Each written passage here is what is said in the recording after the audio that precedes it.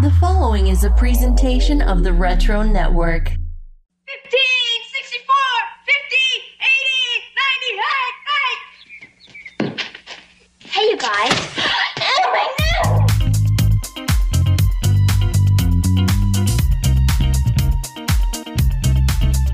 Oh, my neck! Oh,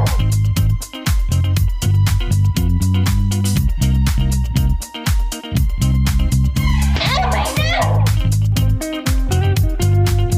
And welcome to a very Brady podcast. I'm one of your hosts. My name is Tack.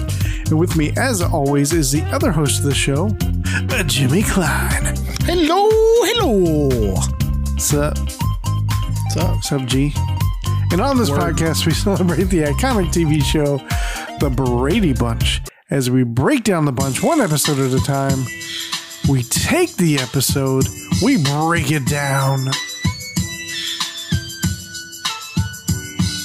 1, 2, 3 into the bow. Snooperstar, Brady's taking Jimmy's at the dough. Ready to give our thoughts up, so back on up. Because you know about to crack shit up.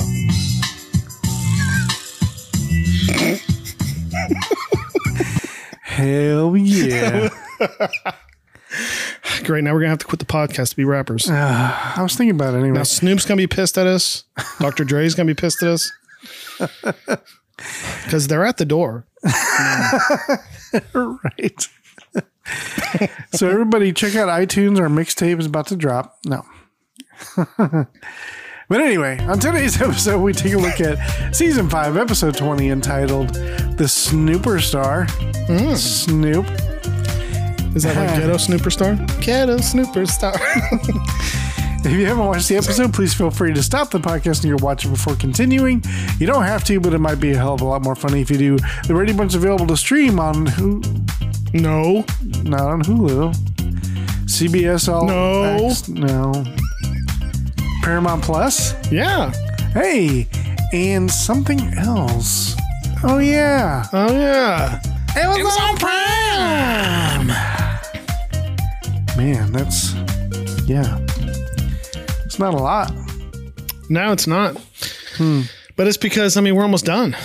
So Hulu was like, well, I guess we can just stop airing it now. Tack and Jimmy aren't going to do it anymore, so. All right. So... We were spitting rhymes. We were spitting rhymes.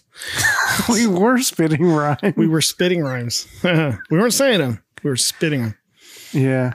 That's no relation to Leanne rhymes. So. No, not at all. No. So how was your week?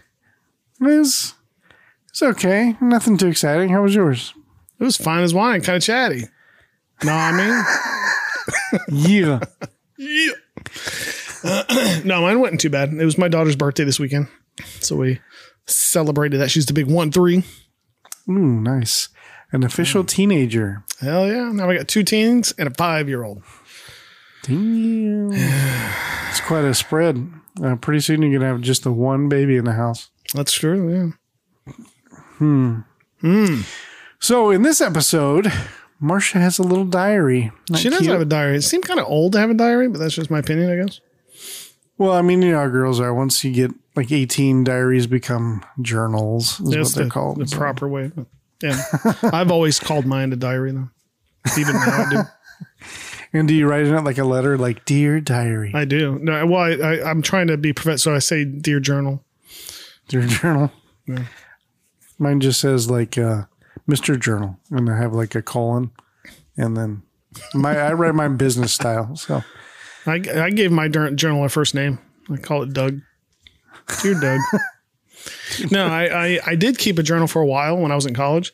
I was taking a lot of theater classes and a lot of acting classes, and they had us like analyzing characters and all that kind of stuff. And so I just started keeping a journal more about like, I guess, internal thoughts going through certain things in life. And anytime it was a landmark thing, I would kind of write down what I thought about it with the thought of in the future, I could go back and look at how I felt in a certain part of my life when something happened, kind of thing. Mm-hmm. That lasted like a semester. I still have the journal in the closet behind me. Yeah. Yeah. So I guess my journal has to come out of the closet. Jimmy Klein. I shoved my mouth and out it came. You, sir, a comedian and a rap star. What are you, 50 Cent? Or a quarter. Oh, wait, that didn't make sense. Are you Will Smith? Then I'd be slapping rhymes. Yeah, I wrote in a journal a while back when I first went into the Navy and on my first patrol, I kind of wrote in a journal because I kind of wanted to journal, like my first patrol, and just like my day to day and all that. And I happened upon it again years later and kind of reading it, and there was some dark days back then. I'm sure it was rough, but it was interesting though. So do you think in the Navy, and I know it's been a while since you've been in the Navy, but are they allowed to bring smartphones on? Because I could see several problems with that. Well, I mean, you're not going to be signal. So, I mean. No, but even then, it's still giving out a signal, which potentially could be tracked. Even if you go to the surface for anything, I mean, it's putting out a signal trying to get a tower kind of thing. Well, once you're on the surface, it doesn't really matter. Because if you're on the surface, you're already going to be putting out stuff anyway. Oh, but, okay.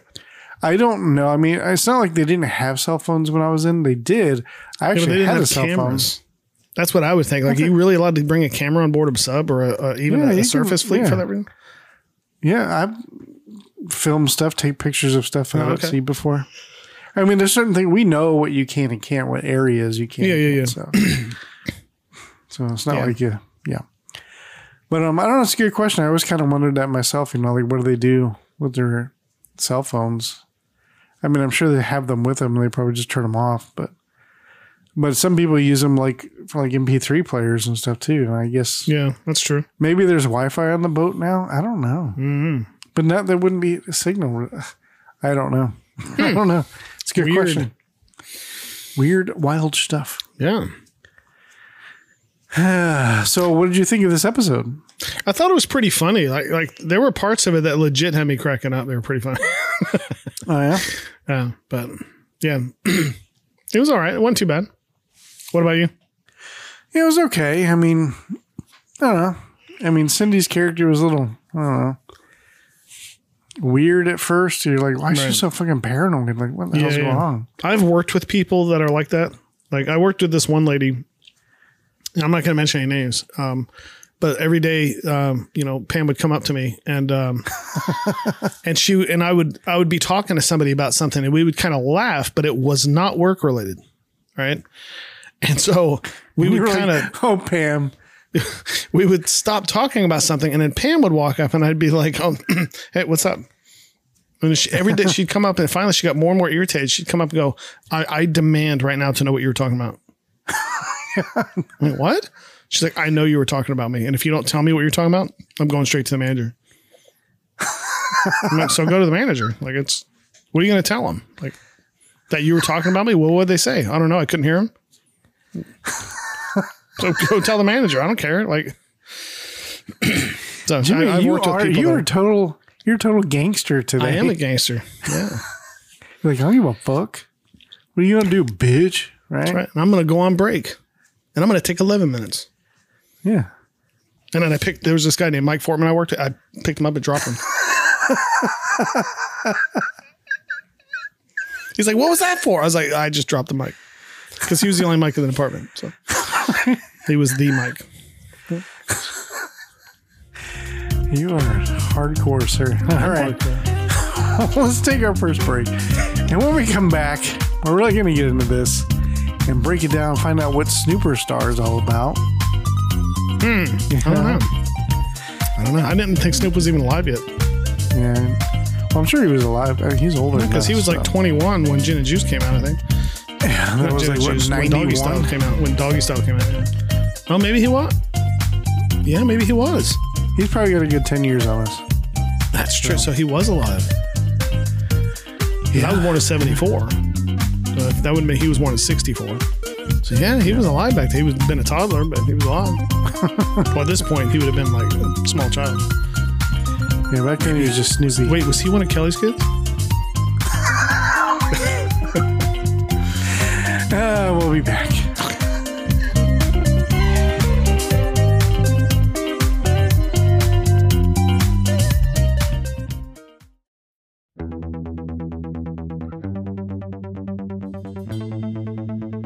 there, comic book fan. We've got a few questions for you. Were you obsessed with X-Men as a kid? Did you stand in line to get a copy of The Death of Superman in the black polybag? Did you buy every Image comic, no matter how long it took to hit the shelves? Then have we got the show for you. Wizards, the podcast guide to comics, is the podcast where Adam and Michael re-examine the 90s comic book boom through the pages of Wizard magazine and explore the world of gimmick covers, massive crossover events, and find out if those 20 copies of X-Force #1 you stashed in your long box really did put your kids through college. And that's not all. We also bring you exclusive interviews with former Wizard staff members who tell behind-the-scenes stories from the guide to comics that defined a generation in our special series, The Wizard Files. And wait, there's more. You'll get mini episodes with 90s comic book reviews and more nostalgic fun. Wizards, the podcast guide to comics, is brought to you by the Retro Network every Wednesday. So subscribe today on your favorite podcast app. And remember to keep your books bagged and boarded.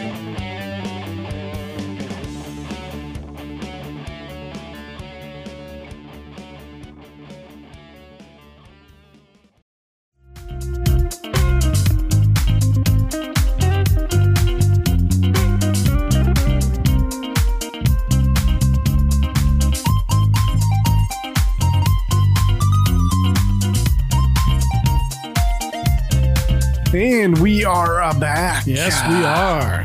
All right. So we got the Brady Bunch, season 5, episode 20, entitled Get a Snooperstar. That is what you are. I still hear Dolly Parton. What's that? I still only hear Dolly Parton every time I hear it. But let's get into the facts. So the facts about the episode: it aired on February 22nd, 1974. Nice. Written by Harry Winkler, no relation. Directed by Bruce Bilson. I remember when I got a Harry Winkler.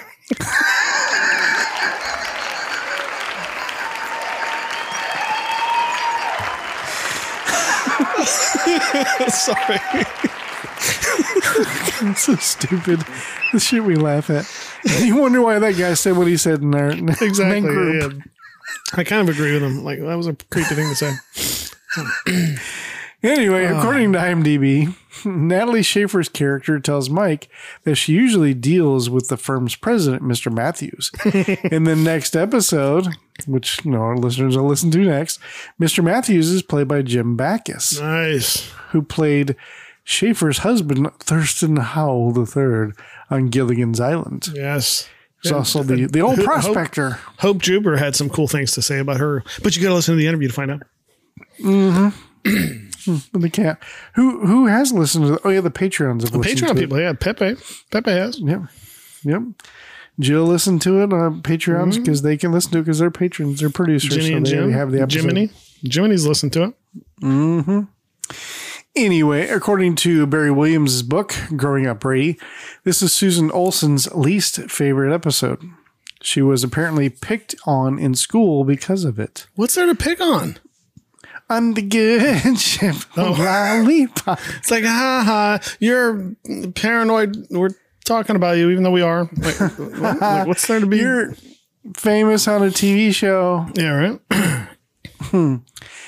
Natalie Schaefer, who played Penelope Fletcher in this episode, starred as, well, as we already know, Mrs. Howell on Gilligan's that's cool. Island. Yeah. So, yeah. Neato. All right. So, you ready to fade in? I am ready to fade in. All right. So we fade in. Scene 1. Our story opens up in the backyard where we see Peter working on his bike. Bobby walks out and says, "Hey, Pete, I need that $2 you owe me." Cash. Peter says, "Sure, I'll get it back to you next week." Bobby says, "But you said you'd pay me back this week." Peter says, "That's because Marsh Nealon promised to pay me back last week." Bobby just looks at him. Peter says, "You'll get it. Don't you trust me?" Bobby says, "No." Peter says, "Bobby, we're brothers, blood relatives." Bobby says, "It's not my fault we're relatives." Oh, damn. I know. Just then, Cindy walks up and says, "Hi." Both boys stop the arguing and Peter continues to oil his bike. Cindy says, I heard you mention the word relatives. Were you talking about me? Okay, Pam. Bobby asks, why in the world would we be talking about you? Cindy says, well, if you weren't talking about me, why'd you stop talking when I came over? Peter says, because if he wanted you to know what we're talking about, we wouldn't have stopped talking about it, right? Bobby confirms, right. Cindy crosses her arms and squints her eyes in suspicion at the boys and walks away. Also, by the way, like the lady's name wasn't really Pam. I was just using that name because I forgot that I actually worked with a Pam. I don't want her to be like, fuck, man. I know. Anyways. What was her name? What's that? What was her name? I can't remember. Oh. Just like your Navy secrets, I can't tell.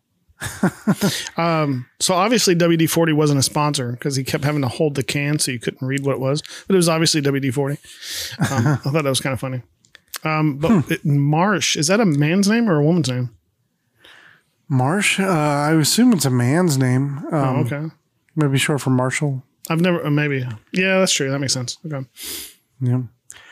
And like we mentioned earlier, like, why is she so fucking paranoid? Like, what is her deal?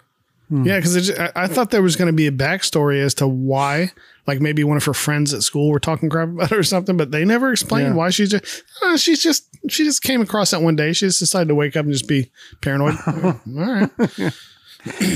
Well, maybe this is the only scene she does it in. Maybe she's chill like that. Nah, it's probably just this one time. Probably one of these one scene things that they never explain. All right. Scene 2.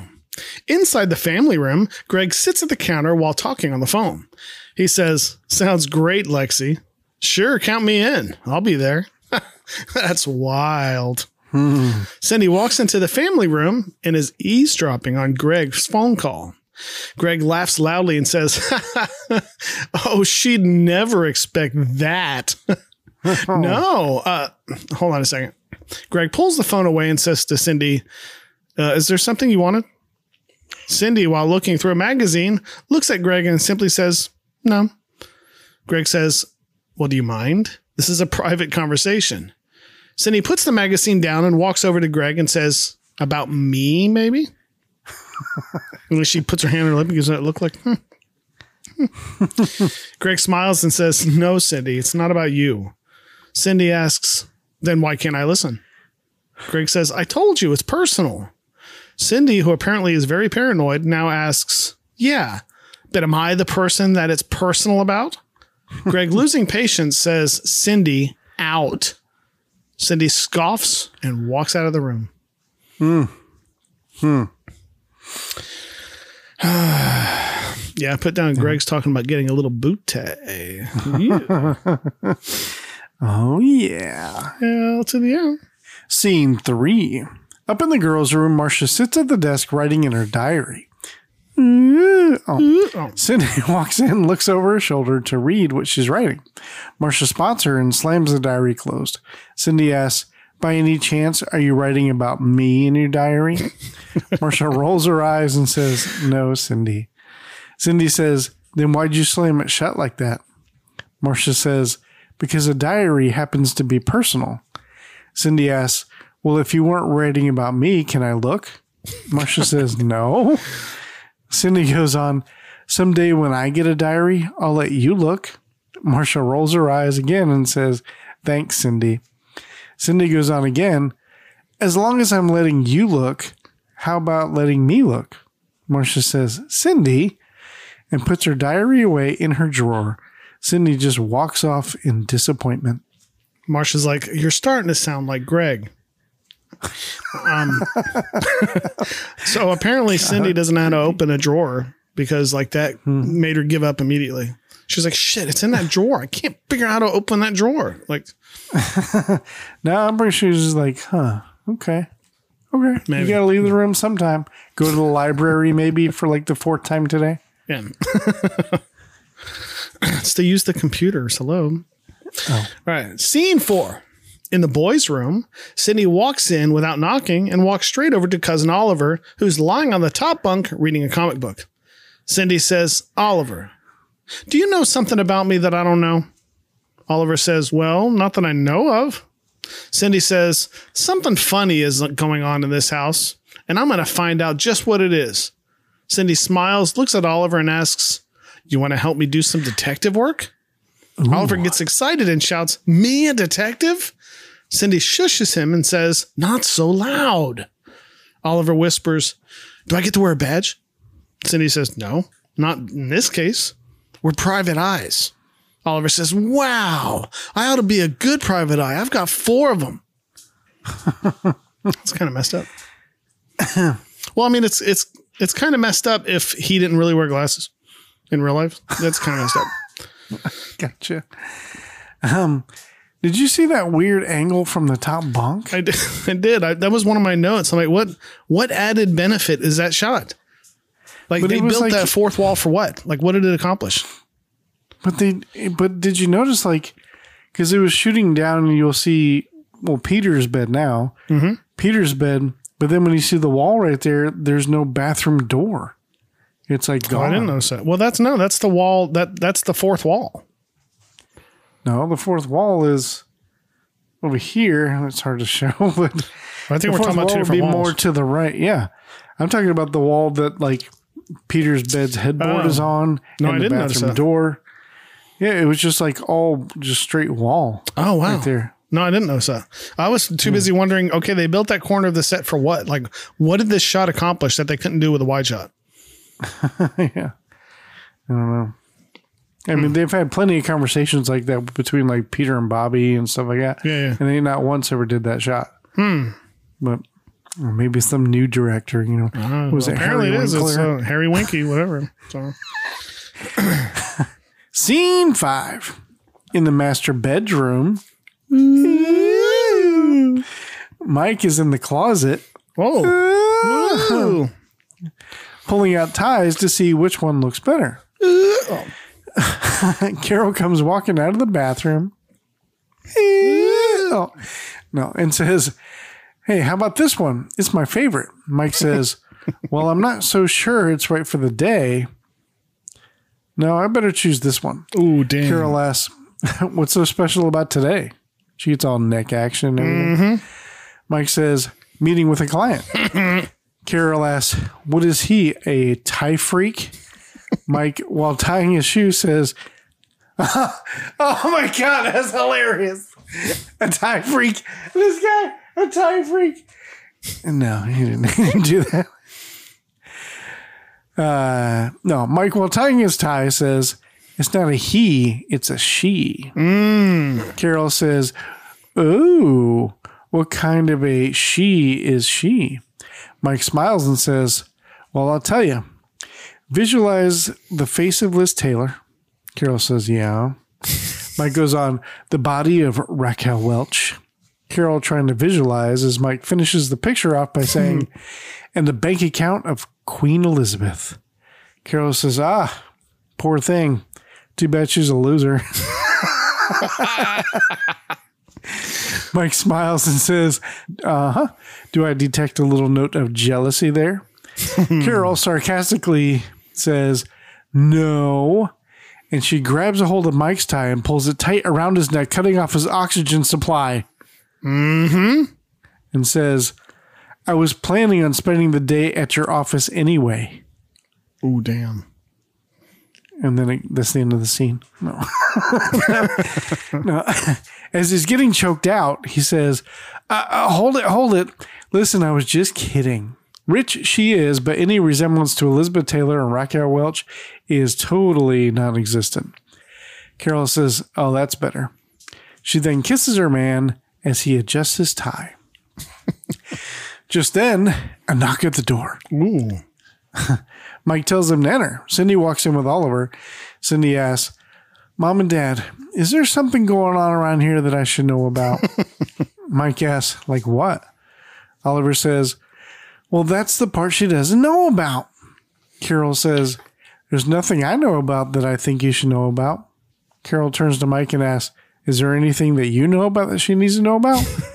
Mike says, "Nothing that I know about." Cindy says, "Are you sure?" Mike says, "Oh, listen, there is something that I know that you should know about." Cindy and Oliver in excitement both shout out, "What?" Mike says, "It's school time and you're late. Split." Cindy and Oliver roll their eyes and just walk out of the room. So I thought it was kind of cool that Queen Elizabeth was the queen. And I know she's been queen for like 70 years, but that she was queen when this came out and she's still queen. To me, that's just incredible. Yeah. But it's kind of funny how, Carol likes to make Mike jealous, but she can't handle it when it's the other way around. And he knows that Mike immediately is like, I'm just kidding. I'm just kidding. Exactly. He did it as a quick little joke, not a let's let this go on for days. Yeah. Mike should have busted out with, it ain't wise to be such a jive ass turkey so close to Thanksgiving. That's right. Yeah. I wish Mike would have just let that shit simmer like the rest of the episode. And at the very end, like after the credits, and be like, oh, by the way, yeah, I was just messing with it. Just let it sit that long. But Mike's a stand-up guy and he takes the high road. Apparently. Scene 6. Out in the hallway, Oliver says to Cindy, boy, we sure didn't learn anything. Cindy says, we sure didn't. Cindy thinks for a second and says, I've got an idea. Oliver excitedly asks, what? As Cindy walks down the hall with Oliver beside her, she says, all the other kids left for school. Now you stand guard and I'll see if Marcia wrote about me in her diary. Once they reach the door to the girls' room, Oliver asks, okay, what should I do if someone walks by? Cindy says, just whistle. Oliver agrees. Cindy then steps into the room and shuts the door behind her. Oliver stands guard outside the door. So it's not like she's sneaking into Marcia's room. It's her room It's her room too, yeah. Mm-hmm. So, I mean, what's the big deal? There's nobody else in the house. They literally just said that everybody's gone. Cindy, what the hell are you doing in your room? Never mind. And so if anybody would come to that door, it would be like Alice or something. And she most likely would knock before she came in. And even if what are you doing in your desk? Well, if anybody comes by, it's going to be like, hey, cousin John or Oliver, like, why are you hanging around outside the girls' room? Like, yeah. You don't have any place better to be than to literally hang outside the girls' bedroom? Like, that's creepy. Get the fuck away. Go. Yeah. Do like the rest of us do and hang out in the closet. And also, isn't Bobby going to come looking? Don't they walk to school together? Cindy and Bobby? I guess. So isn't he going to come by and go, we got to go to school? Like, maybe, unless he was just like, fuck it, I'm out. Unless she's like, I'm not walking with you, even though we're going to the same spot and we're going to be like pretty much walking together. Okay. Scene 7. As Cindy walks into the bedroom, she begins to go through Marcia's drawers. Finally pulling out her sacred diary. Oh, shit. She opens it up to the latest entry and begins to read. Oh, damn. Meanwhile, outside the door, Oliver stands guard. Hell yeah. Alice walks by with folded linens in her hands. When the tiny sentry sees her, he attempts to whistle, but apparently doesn't know how. He tries to blow and blow. Alice bends down and asks him, what are you trying to do there, Oliver? Oliver says, I'm trying to whistle. Outside the girls' room. That's still weird to me. Alice says, oh, it's easy. Just got to pucker up a bit more like this. And she demonstrates how to whistle, but as she blows, nothing comes out. She attempts again. Nothing. Finally, she says, try it this way, and does her infamous loud whistle through her teeth. Oliver lights up and says, gee, that's terrific. Thanks, Alice. Just then, Cindy comes out of the room, responding to the whistle signal. She sees Alice and says, oh, hi, Alice. After Alice puts the linens in the walk-in closet. She says to Oliver, say, if you want to learn how to whistle, just check with me after school, okay? Oliver says, thanks, but I don't need to learn anymore. Alice says, sorry. I should have done that when he was trying to whistle. with a very confused look on her face as she walks off. After she leaves, Oliver whispers to Cindy, what did you find out? Cindy says, nothing. She didn't even mention me in her diary. It's just some dumb poem she wrote. Oliver says, well, I found out something. Cindy says, what? Oliver says, I don't know how to whistle. Cindy just laughs. They should have. I thought this would have been funny because they have this shot of Oliver standing there and staring at Alice while Alice is trying to like whistle in his face. I thought it'd be funny if they showed him standing there with like spit flying at his face and he's just like his face is getting more and more wet every time Alice tries to whistle. I just thought that would have been funny. But that's got to be the widest hallway I think I've ever seen in my life. It is pretty. The hallway's like 38 feet wide. It's crazy. It's like as wide as the whole house. But anyways. Yeah. All right. Scene 8. Downtown at Mike's office, Mrs. Howell apparently has gotten off the island and is expecting one of Mike's drafts for a building he has designed. She's dressed very fancy, as usual, and says, "You are aware of the importance of my business to your firm, Mr. Brady?" Mike says, "Oh, I am, Mrs. Fletcher. I am." Mrs. Fletcher says, "And you are aware that I always do my business with your president, Mr. Matthews himself?" Mike says, yes.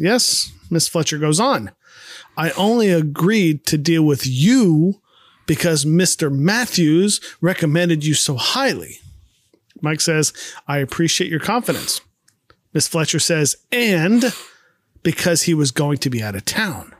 Mike confidently says, "Miss Fletcher, I'm sure these plans for the Penelope Fletcher Cultural Center are going to be exactly what you want." Miss Fletcher says, "I regret to tell you that they are exactly what I don't want." Mike says, "Well, I drew the plans exactly to your specifications."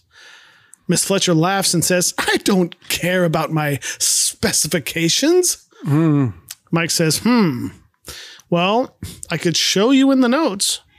Miss Fletcher says, "Well, I'm not interested in notes. All I'm interested in is the design that will make the Penelope Fletcher Cultural Center a monument to its benefactor." Mike looks at her and says, "Well, Miss Fletcher cuts him off by saying, 'I'll be leaving town Thursday night, Mr. Brady. You have until then to create a design that will be suitable. Otherwise, I shall take my business elsewhere. Good day.'" And she turns around and walks out. You know how she walks out? How? Like a motherfucking boss. Bitches only turn up with their friends. I can't make this shit up, bitch. Hell yeah. So what is the point of the fishnet in front of her face? Like, is that like an island thing? Like, I didn't even notice it. Was it like on like when they have those mosquito nets at weddings? Like the fancy women wear like the hats with like the fishnet in front of their face. That's a good point. Yeah, maybe it's to keep the mosquitoes out of her face when she's on the island. Maybe. So it's funny because she says, "I'll take my business elsewhere." I put like an island. Why did she say elsewhere? You know, so that's how she said it. That's not how it's written in here, but that's how she pronounced it. No, I know. She almost has like that mid-Atlantic, like Hollywood, like accents. Yeah. So, or transatlantic. She put the emphasis is that what it's called? On the wrong syllable. What's that? Transatlantic, is that what it's called? Yeah. Transatlantic, yeah. Elsewhere. Wait, I'm gonna start saying that. I started talking like Miss Fletcher all the time now. We gotta do it next time we go out somewhere. "Well, Tack, they don't have what you want at Target. Let's go some elsewhere." I'm like really loud so everybody hears this. Have you ever? Never. Oh, that's so stupid. All right. Scene 9. Back at the Brady household, Marcia is holding her open diary for Jan in the bedroom.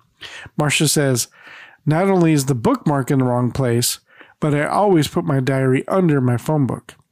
Jan, with her hand on her hip, says, "You really think someone's been snooping?" Marcia says, "Positive." She looks so guilty. Like, what? You think somebody read it? What? I know I wouldn't. Sorry. Marcia says, "Positive. And I think the guilty person sleeps right in this room." Jan defensively says, "Hey, I sleep in this room." Marcia says, "Jan, you don't need to peek in my diary.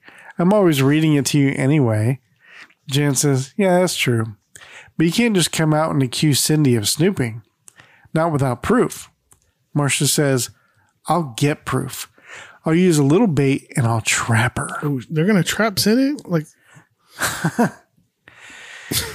just then, they hear Cindy outside the door saying, okay, see you later, Oliver. Jan says, get the cheese ready. Here comes the mouse. Marcia and Jan both giggle at her joke. Just then, Cindy walks into the room. As she does this, Marcia and Jan pretend to be reading the diary and reacting to it. Jan says, oh my God. Marcia overlaughs for effect as Jan says, wow.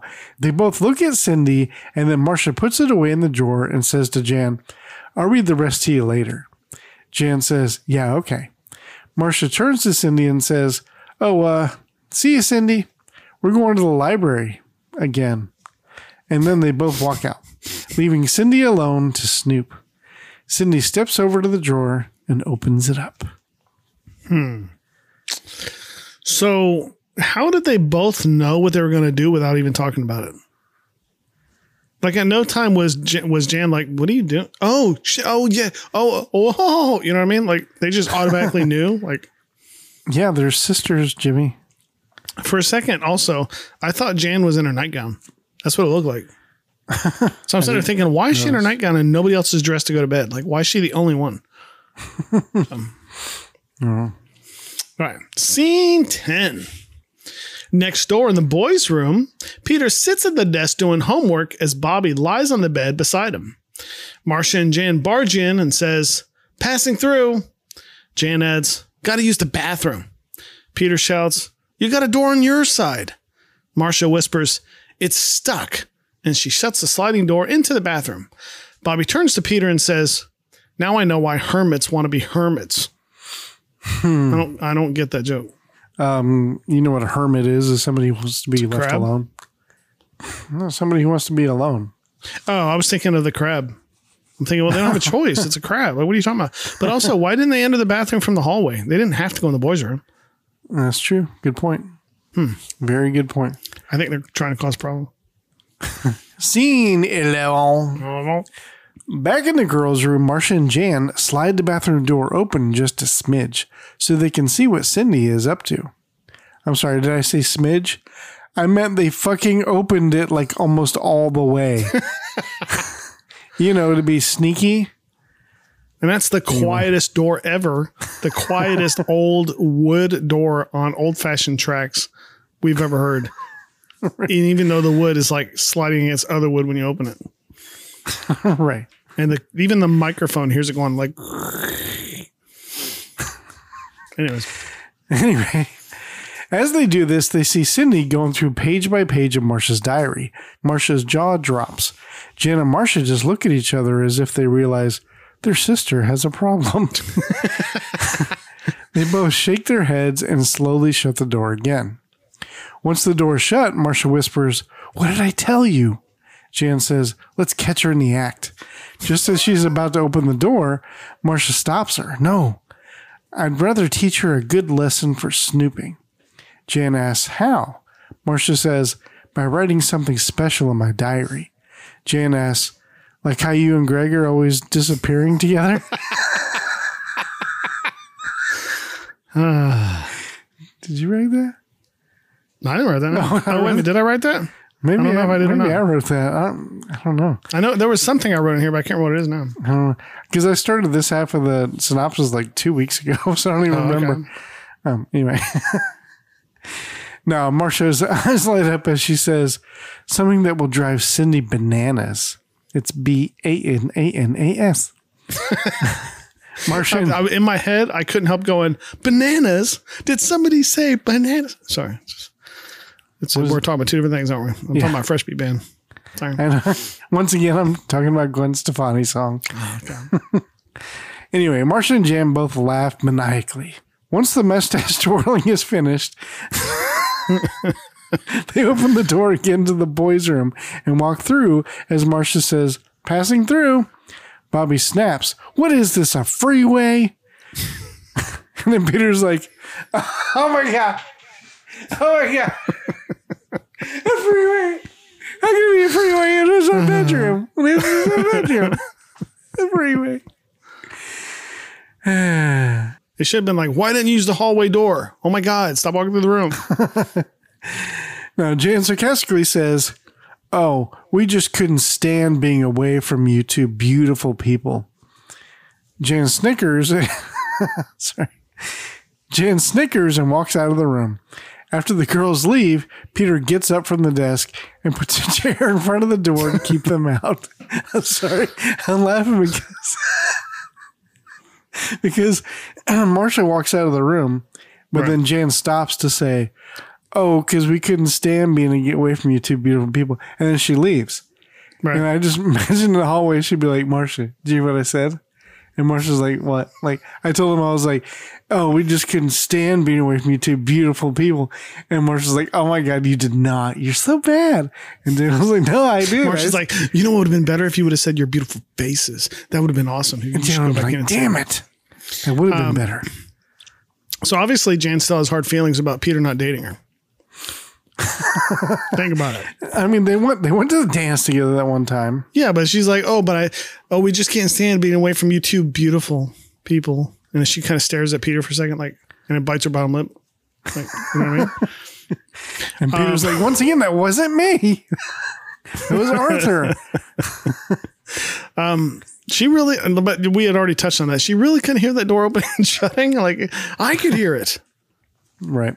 50 years later. 50 years later.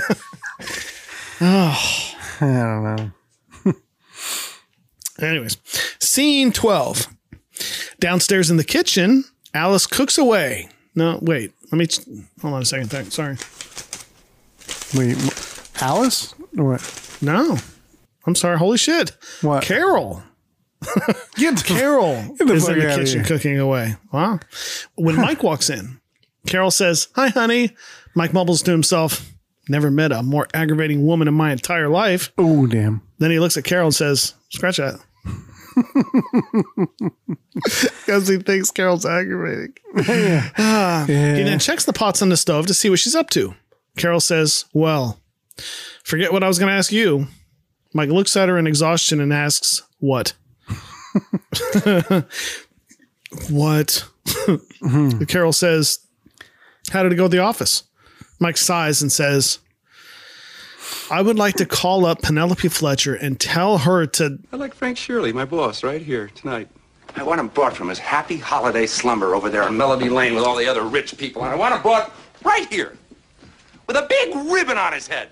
And I want to look him straight in the eye, and I want to tell him what a cheap, lying, no-good, rotten, four-flushing, low-life, snake-licking, dirt-eating, inbred, overstuffed, ignorant, blood-sucking, dog-kissing, brainless, dickless, hopeless, heartless, fat-ass, bug-eyed, stiff-legged, spotty-lipped, worm-headed sack of monkey shit he is!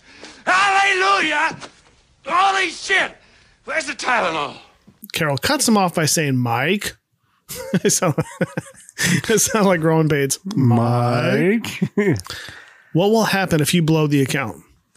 Mike's lucky account. Sorry. I mean, a lot more theme. No. Mike sighs and says, well, I said I'd like to. I didn't say I was going to. Oh, damn. Mike attempts to change after a long day of work when Carol stops him and asks, honey, why don't you use some reverse psychology? Mark Twain once said, make friends with your enemies. It'll drive them crazy. Mike says, Mark Twain never met Penelope Fletcher. Carol gives Mike the mom look and says, Mike. Mike says, okay, but she just gained a friend and you just lost a husband. Oh, damn. Carol asks, how come? Mike says, because I'm going to have to work night and day to come up with an acceptable plan by Thursday. And he walks off like a motherfucking defeated man. Yeah. Yeah. So they must eat a lot of soup because there's always cooking like in that large pot. We never really see what's in there. Or lots of sauces. Or lots of noodles. Maybe. Man, she should go on a 3-hour tour. Ooh, damn. You mean Carol? Or there's gonna be a lot Fletcher? Of this. Buckle in, kids. There's gonna be a lot of these. All right. Scene 13. Back in the girls' room, Cindy is just reading away on Marcia's diary like she's sitting in a fucking Dunkin' Donuts waiting for a city bus. Cindy reads an entry by Marcia. Something fantastic might be happening for Cindy. I don't dare tell her because I don't want her to get her hopes up too high. But I told the other kids and Alice. I swore them to secrecy. More later. As Cindy reads this, her smile grows bigger and bigger. Once finished, she puts the diary away and runs out in excitement. Outside the door, Sentry Oliver is standing by. Cindy jumps out of the room, saying to him, something fantastic's going to happen to me. Oliver says, what? Cindy says, I don't know. Oliver asks, well, how are you going to find out? Cindy says, well, Alice and the other kids know, so we'll cross-examine them.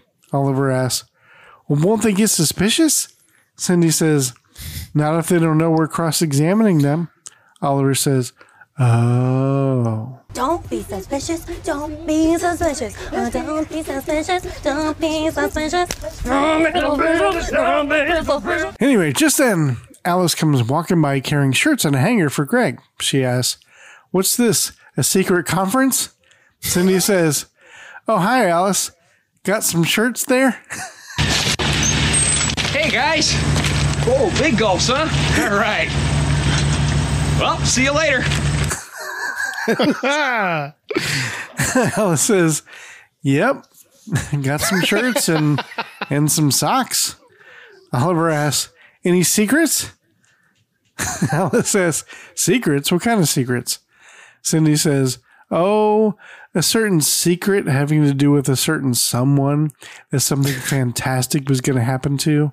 Alice says, well, as a matter of fact, something fantastic is going to happen. Cindy smiles real big and asks, what? Alice says, one of my goldfish is an expectant mother. I'm just a geek with a squeaky voice. Oliver says, now what's so fantastic about that? Damn. Alice says, the mother-to-be is named Herman. Alice then rolls her eyes and heads up to Greg's attic room. In my own attic room. Oliver just awkwardly laughs at Alice's joke. Cindy is not amused. Oliver puts his hand on his hip and sarcastically asks, got any other brilliant ideas? Cindy says, yeah, come on. Cindy heads over to the walk-in linen closet. Oh, shit. And Oliver follows. She then shuts the door. It would have been funny if I found the line where she's like, a certain secret having to do with a certain someone that something fantastic was going to happen to. It'd be funny if Alice was like, holy shit, I'm not getting engaged. Holy shit, stop passing that room around. My God, just stop. That's hilarious. So Alice has goldfish? I don't think we knew that, right? No. Because she had a scene in her room with Jan a long time ago. We saw her room. We didn't see any goldfish in there. And is pregnant too? Like, what's going on in there? I don't know. Playing a little jazz music, if you know what I mean.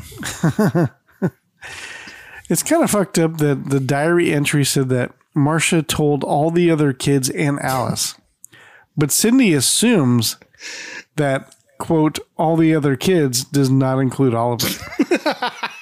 And what's more fucked up is that she's correct. It does not include Oliver. And even Oliver was like, I'm probably not in that. Like, she doesn't even go, oh, so Marcia says she told all the other kids, so what is it, Oliver? And he's going to be like, I don't know what you're talking about. He's like, oh, it said the other kids. That doesn't count you. Never mind. Just go be a country boy. Have that country road take you home. Because you're not one of us. Damn it, that was better. Scene 14. As Alice heads upstairs to Greg's attic room, she says, knock, knock. Greg, I've got some shirts for you and some socks. Greg, not looking at her, but sitting on the bed, just staring off, says, thanks, Alice. Alice walks straight through the beads to his closet and hangs them up. Meanwhile, down in the linen closet, Cindy has rigged up the stepladder for her and Oliver to listen in up in the attic room. In my own attic room.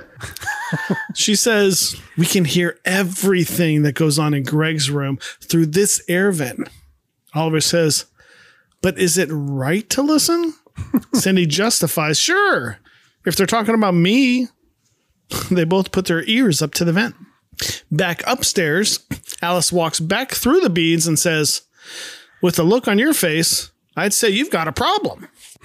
I'm just a geek with a squeaky voice. Greg says, I do. What would you do if you had 2 dates for the same night? Alice says, I'd say, talk to your younger brother because he just dealt with that last week. Right? No, she said, I'd faint. Back down in the closet, the walk-in linen closet. That's right. Cindy and Oliver continue to listen as Greg says, seriously, I'm in a real bind. Alice says, yeah, I can see that you are.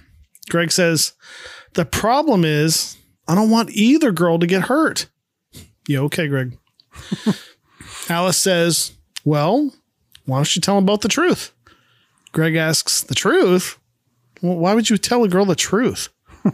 Alice just rolls her eyes and tosses his socks at him in defeat. She then exits the attic room. In my own attic room. Back in the closet, the walk-in linen closet, Cindy says, another blind alley. As she hops off the stepladder, she continues, not a word about me. Oliver adds, boy, detectives on television never have it this hard. Cindy says, what's that? Ew, gross. He's like pointing to his pants. Poking at himself. Like, stop it. Cindy says, maybe we can get something out of Peter and Bobby. They both exit the closet and head to find the boys. So Greg got a trophy on his headboard for archery. Like, when did he ever do archery? I don't remember it in archery. Good question. He was in that, what was it? It was like Boy Scouts, but I can't remember what they called it. Oh, yeah. It's true. The one where Marcia joined. Mm-hmm. They did do that, and they probably had archery in that. So that might have been where I got it from. Yeah, I guess so. That checks out. So if they can hear Greg, then Greg can hear them too, because sound doesn't travel just one way. Yes and no. So sound does travel one way? No, but you'd have to have your ear, because they're talking quietly, like in a little room, you know? Yeah, but they're talking quietly right next to the air vent. And Greg is talking normal volume 15 feet from the air vent. Right. I don't know. I think this is just another one of those suspension of disbelief. Yeah, so. Probably. But also, why is there an air vent in the closet? That doesn't make sense. Why would you need the closet air condition? It's a walk-in linen closet. Did you not? So Carol can be comfortable when she's standing in her closet, Jimmy. Or if you ever need to go in there for like with a goat. Or that's true, yeah. You know? Well, I thought it was cool that, Cindy and Oliver finally came out of the closet. That was Hi-oh. Low-hanging fruit.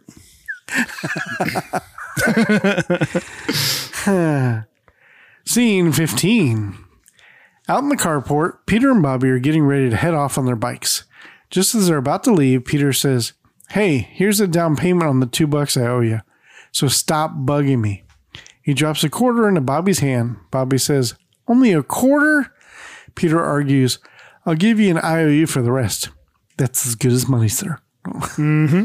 As Peter rides off, Bobby says, whoever said it was right. Never lend money to a relative. And Bobby heads off on his bike behind him. The camera moves down. Oh, that's what that... Oh, I was sitting there like, are we talking about Carol cleaning in the kitchen or cooking in the kitchen again? Camera pans down, and we see Cindy and Oliver on the ground hiding and eavesdropping to their conversation. Oh. Cindy says, nothing. Oliver asks, what do we do now? Cindy says, wait until tomorrow, and we'll see if Marcia writes anything else about me in her diary. Oliver says, okay, and they both take off. Why is Peter's handlebars like that? Isn't that a 10-speed? Aren't they supposed to be down? Well, I don't know if it was a 10-speed. It might have been like a 5-speed or something. Well, either way, that's like the curved handlebars, but they look like he had taken them and put them upside down or something. Oh, they just look like normal handlebars to me. Did they? Hmm? They're like U-shaped. Oops, I'm sorry. Like you're supposed to, like they're supposed to curve back. You know what I mean? But he had them like flipped upside down so that they curve in the direction that they're traveling.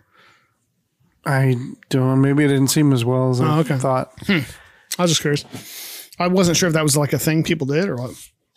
Well, I remember like when I was a kid, you'd always kind of adjust your handlebars. Sometimes you kind of push them forward a little bit or push them, you kind of, that Z space, you kind of move it around to where it looks cool or whatever. I don't know. You weren't one of those weird kids that had them pushed so far forward you had to like stretch your arms out to grab it. You know what I mean? Like they weren't straight up and out like this. They were forward like this. Like you weren't one of those kids, were you? No, I did it a little bit, but nothing too exotic. I had a cool BMX bike. Cool. I was doing tricks and shit. I had a unicycle. Yeah. People used to say this really funny joke to me. They'd get this. They'd pull up in a car next to me. And I'd go, "Where's the rest?" Yeah.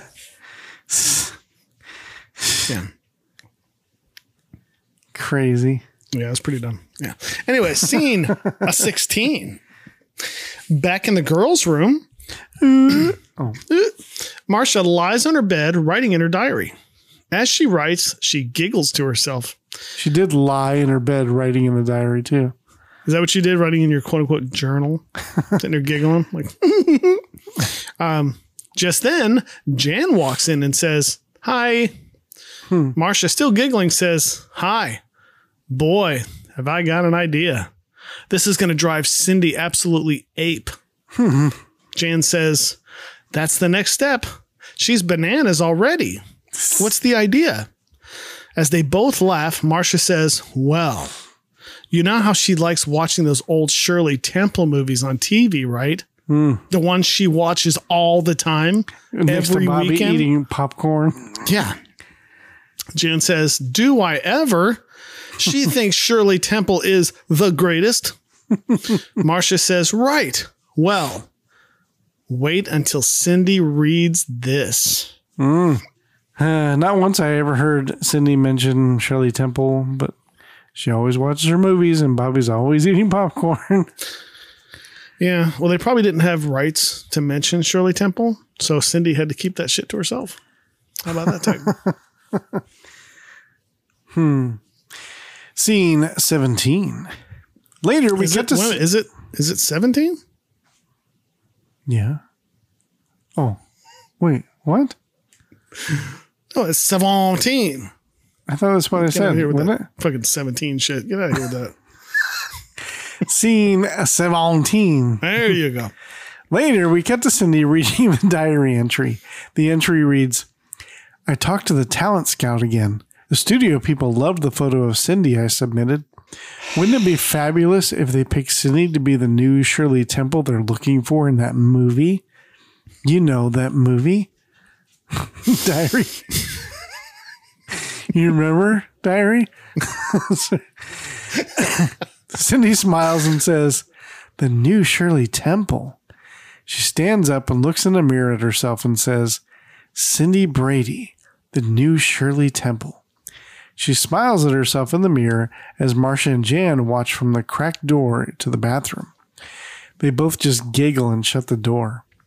Once the door is shut, Jan says, "She's hooked."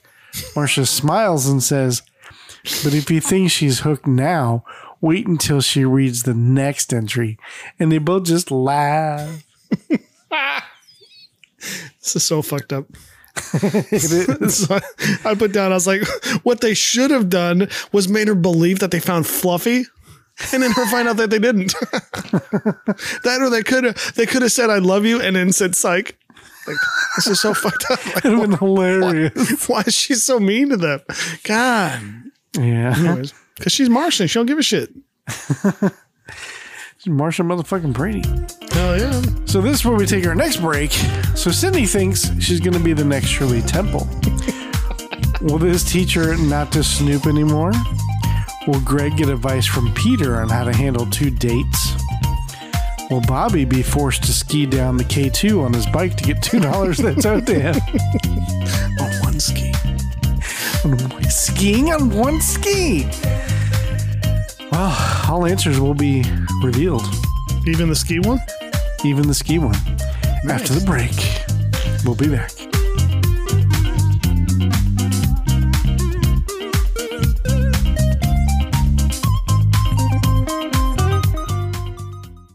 Coming in the fall of 2022, Tommy and the Order of Cosmic Champions, a new novel inspired by the toys and cartoons of the 1980s. Click the link in today's show notes to preview now. The book follows 11-year-old Tommy Grant, who is trying to deal with some unfavorable circumstances in his otherwise tranquil life in rural 1980s Ohio. He retreats to the thing he loves most, the Order of Cosmic Champions, a long-running animated TV program and line of toys that provides Tommy with a much-needed boost of joy, especially when he discovers that the manufacturer is holding a nationwide Create a Character contest. The winning design will be made into an action figure and be sold the world over, with its creator becoming president for a day at the headquarters of the manufacturer. But when Tommy's character design loses out, his world begins to crumble, and you can only think of one way to fix it. Find the kid that submitted the winning design and try to convince him to help make Tommy's dream come true. Visit orderofcosmicchampions.com now, where you can read about the inspiration for the new book. Watch the teaser trailer. Listen to the official theme song, Stand or Fall by Stan Bush. Wherever evil forces reign, in the heat of battle, only one remains. In the final hour, when you hear the call, the courage to give your all. Stand or fall. See action figure designs based on the Order of Cosmic Champions characters. And sign up for updates on the novel's progress and upcoming release date. That's orderofcosmicchampions.com, or click the link in today's show notes. Tommy and the Order of Cosmic Champions, a new novel by Anthony Rapino and Anthony Great, coming in the fall of 2022.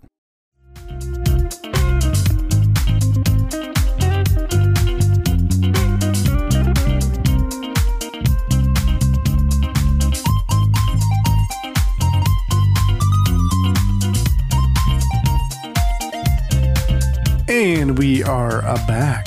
We are back. Ooh, how was your break? It was fine as wine. No, that's not the brace. It's the week in between. It wasn't too bad. I finished my Pepsi. Oh, Pepsi. Interesting.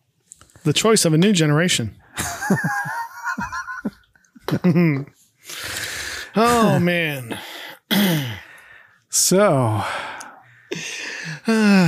do you ever talk to any of our listeners? Like talk to them, through social media? Ew, why would I do that? That's gross. You actually talk to them? No, kind of. I mean, when I want to get an insight on how the lower class.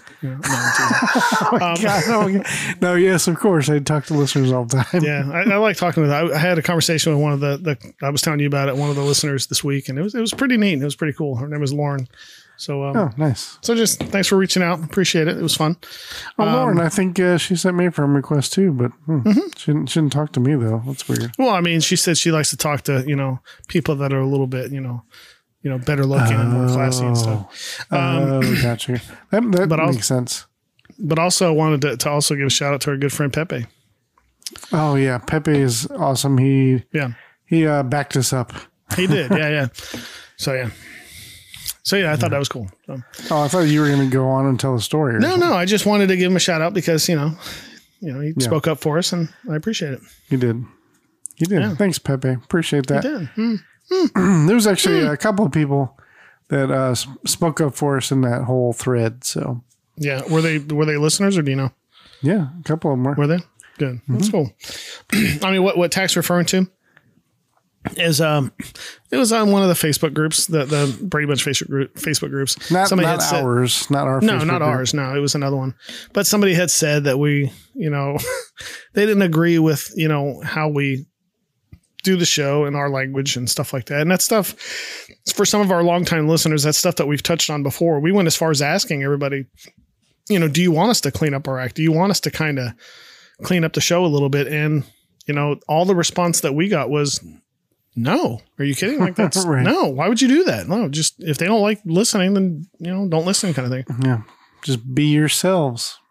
Yeah. We want to give Pepe a shout out, but we also wanted to reiterate that, you know, when we asked the fans, they didn't want us to clean up the act. You know, we're, you know, a couple of 13-year-olds that happen to be in their 40s. So, right. You know, that thread went on, so I responded in the thread, and I basically I kept it professional. I was like, well, I do apologize.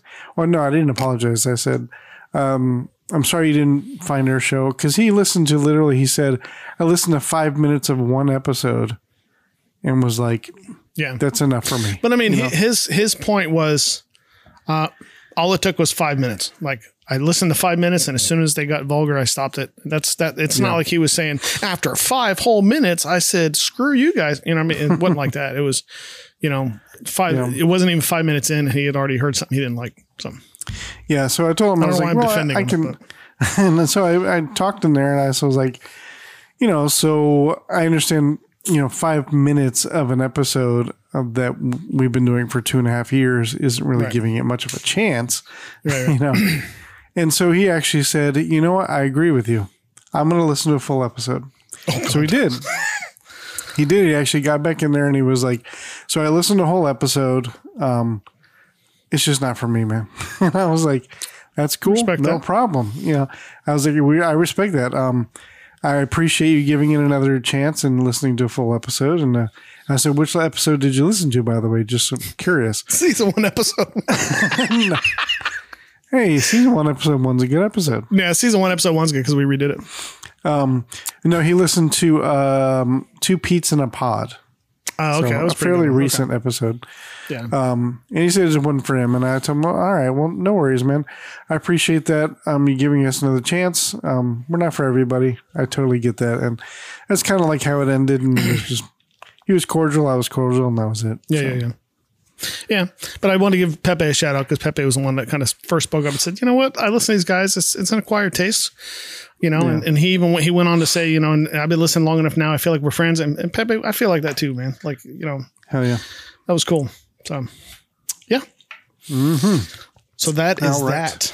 That is that. Put that baby to bed. Heck yes. All right. You ready to get back? I am ready to get back. All right. So when we left off, Cindy has a bad case of the Snoopies. She's been sneaking around. To the Mondays. Sorry. She's been sneaking around to see if anybody's talking about her, even so low as to read Marcia's diary. But that was like 3 feet off the ground. That's stupid. Once Marcia finds out, she decides to set a trap for her and lies in her diary that there are movie producers looking at Cindy to be the next Shirley Temple. Cindy gets hook, line, and sinkered. All right, scene 18. The next day, Cindy comes into the girls' room with Oliver in tow. As Cindy is about to shut the door, she says, now, we don't want to get caught. You keep your eyes and ears open. Oliver says, okay, I'll keep everything open. Oliver then steps outside the door to post himself on watch. Once the door is shut and Oliver's on post, Cindy runs over to the desk and opens up the drawer. Cindy pulls out Marcia's diary and begins to read. Cindy's chances of starring in that movie are great. One of these days, a talent scout is going to come over to the house to observe Cindy anonymously. Boy, I sure hope Cindy can sing and dance like Shirley Temple. With a big grin, Cindy shuts the diary and puts it away and runs over to the door. She opens it and says, Oliver! As Oliver steps into the room, Cindy says, the talent scout is coming over to see me anonymously. Oliver says, wow, that's super. Cindy says, but I have to buy a Shirley Temple record album. Is that how she said it? That's a weird way of saying it. Oliver says, what for? Cindy said, I've got to start being Shirley Temple right away. So, like, even if they were looking for the next Shirley Temple, I can't imagine they want, like, a Shirley Temple impersonator. That's true, yeah. Unless it's for a very specific project or like a movie about her life. Maybe that's what it is, because she did say a movie. So I don't know. Cindy would be like, so am I going to be the next? Yeah, we're going to call you Shirley Temple. That's what we're going to call you, because you're going to be the next Shirley Temple. Like they're acting like Shirley Temple was a character. Like that's her name. Right. Like that. She was a person. Like it's not, right. There is no next Shirley. This isn't Menudo where you get to like change out people like Menudo. So Marcia's ruining her diary or journal, whatever you call it, for a prank. Like she's writing a bunch of garbage in her diary just to like, I don't know. She's such a reminisce fan. Like 20 years from now going, when the fuck did this happen? What the fuck? We didn't have anybody coming over for Shirley Temple. If she's such a fan, wouldn't she already have the record of Shirley Temple? Well, she's always watching her movies, so. I guess so. How's she watching the movies again since they don't have VHS tape yet? Just when they come on the late show or whatever. I don't know. Or the early show or everything in between. Okay. Scene 19. Down the kitchen, Cindy and Oliver are talking to Alice as she cooks dinner for 10 in a tiny pot on the stove. Alice asks, "You need the money right now?" Cindy says, "Uh-huh. I would ask Mom and Dad, but they're not home. So I figured I'd ask our maid, because we pay you, so you should have money." Mm-hmm. And it's totally appropriate. And you don't have, rent, or nothing. So you don't pay for anything. You don't have a car, so you don't pay for gas or anything. You don't have any kind of mortgage, right? So. But you just got money lying around. And this is a real emergency. Alice says, "Well, I think I can float a small loan." Oliver says, "And you don't have to be worried about getting paid back. Cindy's going to be rich and famous." Alice asks, "Oh, how's that going to happen?" Cindy says, "Oh, Alice, you don't have to pretend anymore." Alice asks, "Pretend what?" Oliver says, "What you're pretending." Alice says, "What am I pretending?" Cindy says, "The same thing all the other kids are pretending." Alice asks, "What are they pretending?" Oliver says, "The same thing you're pretending." Alice says, "Oh, I'm certainly glad we got that cleared up." As Alice walks over to her purse, she asks, "How much of a loan do you need?" Cindy asks, "Well, how much does a children's record album cost?" Alice says, "A children's record album?" Cindy says, "Yeah, starring you-know-who." Alice asks, "Is that the name of a new group?" Oliver says, "Well, there she goes pretending again." Alice says, "Pretending what?" Oliver, now frustrated as hell, says, "What you were pretending." Alice, now a little flustered, says, "I'm not and then stops herself from arguing with children, hands Cindy some money and simply says, "Just bring me the change, would you?" Cindy says, "Thanks." And she and Oliver walk off. As always, they leave Alice confused. Mm-hmm. So whoever directed this really likes those scenes where they talk in circles. Because this is the second time they've done that. Yeah. You know what I'm saying? Mm-hmm. Harry Winky must like these. So she just had to give her boss a loan. It seems kind of wrong somehow. Yeah. So was there a price difference between a children's record album versus an adult's record album? And see, I don't know if she meant like a children because Shirley Temple was a child. Well, that's my next point too. And do they mean recorded by a child or for a child? Yeah, that's what I was going to say. Yeah. Yeah. There's like so many questions here. I don't understand.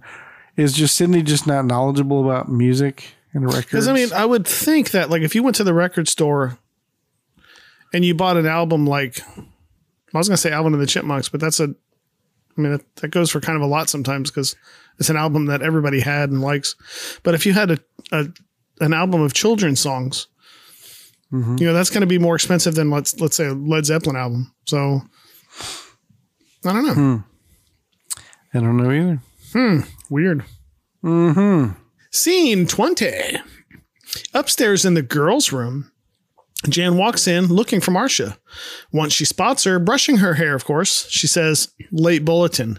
Cindy read your diary again." Marcia says, "How'd you find that out?" Jan says, indirectly from Alice, she wanted to borrow some money to buy a record album starring you-know-who. Marcia, unable to contain her excitement, blurts out, "Shirley fucking Temple." They both just laugh.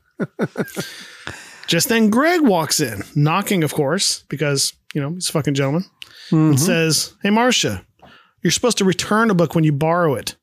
Marcia says, "Sorry, Greg, it's on the desk." As Greg picks up the much-needed book, Jan says to Marcia, "I can't imagine her learning those songs." They both just continue to laugh. Greg bites and asks, what's so funny?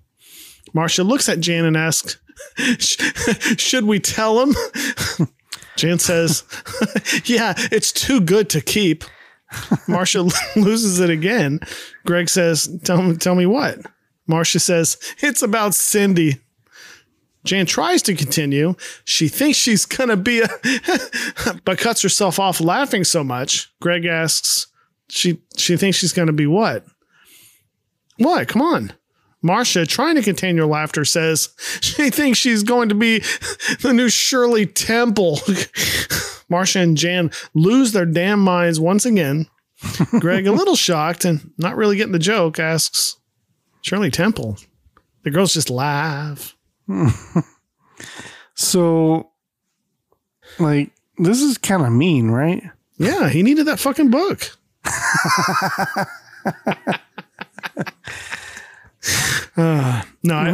This just shows how women are so evil to each other, and Greg is just like he gets it, but right. I don't think he thinks it's very funny. No. I wonder if Jan uses brawny paper towels. Why? Because of the shirt she had on. It looked like the guy from the brawny paper towel thing. It was like a flannel looking shirt. Yeah. I put very sarcastically, "Oh my God, I laughed my ass off at this scene. Holy shit, I couldn't stop laughing." Megan came in, is like, "What's so funny?" I'm like, "Shirley," and I couldn't even get it out because I was laughing so hard at that. Okay, I don't know if I should tell you. Okay, I'm going to tell you. Then I looked at Luke. I was like, "Should I tell her?" And he's like, "What are you talking about?" I'm playing on the iPad. What are you talking about? I'm 5.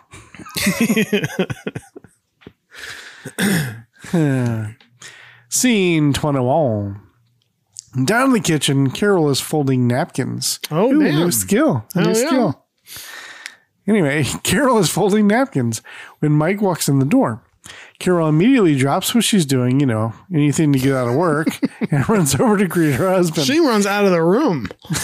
Holy shit. She's like, "Oh, thank God." As he walks in through the family room, she kisses him.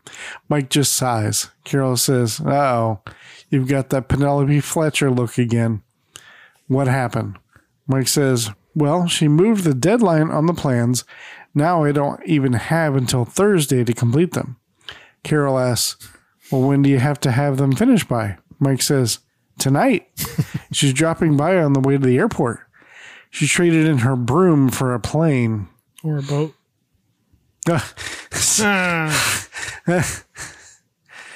Now, I'm not sure what day it is, but I was thinking that that you shouldn't have had until Thursday anyway if she's leaving on Thursday. It's probably Wednesday. What the fuck? She's leaving tonight. You mean, yeah, she's probably going to the airport and staying over there so that she can get up early tomorrow. Right. So, even originally when she was like, "I'm leaving Thursday, you have until then." Immediately right there, I was like, no, it should be before that. If you're leaving, it should be Wednesday. And, yeah. If I was a taxi driver, the lady's like, "Can you stop by this architect office? I gotta pick up some plans on the way to the airport." I would have been like, "Why didn't he just give them to you last?" Really? You're having to stop on the way to the airport to pick him up? What if something happens, traffic or something? Was this your whole reason to come here? And you're doing it on the way to the airport as you're leaving? Shame you couldn't ship them. All right. All right. Scene 22. Out in the backyard, Peter and Bobby are playing football. Peter hikes the ball to Bobby, and then he runs downfield. Bobby throws the ball to Peter, and he catches it. Man, I could so be a fucking commentator. I know. You fucking nailed it like perfectly. Yeah. Just then, Cindy and Oliver return from the record store with a purchase under Cindy's arm. Peter asks, "Hey, what's in the bag?" Cindy says, "A record album." Bobby asks, "What kind?" Cindy, laying on the sarcasm, says, "The round kind." Mm-hmm. Oliver adds, "With a hole in the middle." Ooh, and then they both start snapping and dancing. Bobby fake laughs right to Oliver's stupid little face and says, "Very funny. Let's see it." Hand it over, kid. As he tries to snatch it from Cindy. She pulls it away. Peter asks, "What's the big secret?" Cindy smiles and says, "Oh, you know what the secret is." Oliver says, "Yeah, and you guys better treat Cindy nice. She's going to be rich and famous, and I'm going to help." Oliver snobbishly turns away and walks off, followed by Cindy. Peter asks, "What are you going to do? Rip off a bank?" Bobby adds, "Yeah, Bonnie and Clyde." The boys just laugh. I don't know where they come up with that. I know. Cindy stops in her tracks, turns around and says, "Very funny." Oliver adds, "Yeah." And Oliver opens the door for Miss Temple as they both go inside. Nice. When they were both sarcastic, it kind of reminded me of Grease for some reason. You know what I mean? Like whenever the Jets, whatever they're, I can't remember, the T-Birds. Whenever they would talk to each other, they had this kind of like brotherly kind of sarcasm, you know? Right. Like, couldn't you picture like Danny Zuko coming up? "Hey, what kind of record you got?" "The round kind with the hole in the middle." You know what I mean? Like, that's kind of how they Why don't you take a long walk up a short pier? Yeah. So, in my head, I was thinking, God, it sounds like, you know, the Thunderbird or the T-Birds or whatever talking to each other. Right. That's funny. Or even like back, "Check out the life preserver. Dork thinks he's going to drown." "Hey, Marty, what kind of record you got?" "The round kind with the hole." "Hey, what's the big secret?" "Hey, hand it over." Sorry, that's funny. Scene 23. That's so stupid. "Why don't you go put on a dress?" "Because I got scabby knees." Sorry. Sorry. What's that from? West Side Story. Yeah. Scene 23. Up in the girls' room, Cindy pulls out the record album of Shirley Temple and holds it up next to her face. She says to Oliver, "Look closely. See a resemblance?" Oliver looks and thinks for a moment and says, "Well, you're both girls."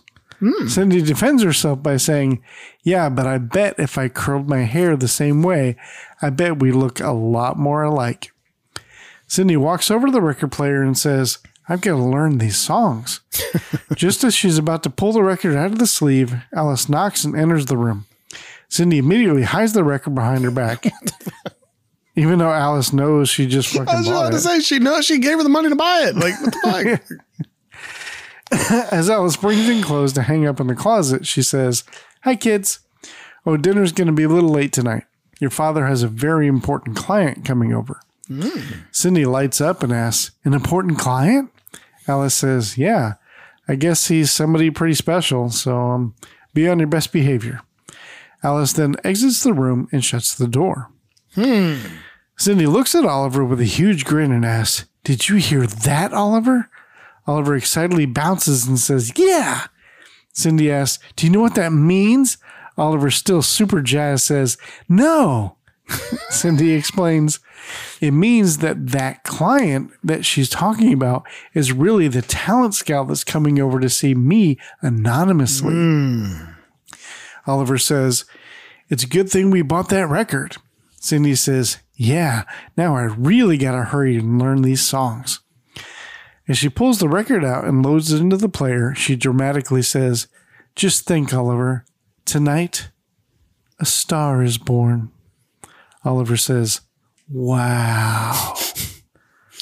So when Cindy had asked him, don't you see a resemblance? He lowers his glasses and looks over the top of his glasses, right? But he seems to be nearsighted because he wears his glasses all the time. Yeah. Like if they were reading glasses, I don't think, especially at this time, I don't think he'd be wearing them all the time. So yeah, what's the purpose of him looking over top of his glasses? I don't know. Just they're probably fake, and I don't know. Yeah. I love how casual Alice talks to the kids. She's just like, so, she's almost like one of them. She's like, so come on, be in your best behavior, please. I just thought that was cool. That's kind of how I talk to my kids. Like, when me and the kids are hanging out, we have what we call date day. There's kind of an unspoken rule. We've talked about it when they were young, but there's an unspoken rule. Like, don't make me sound like your parent right now.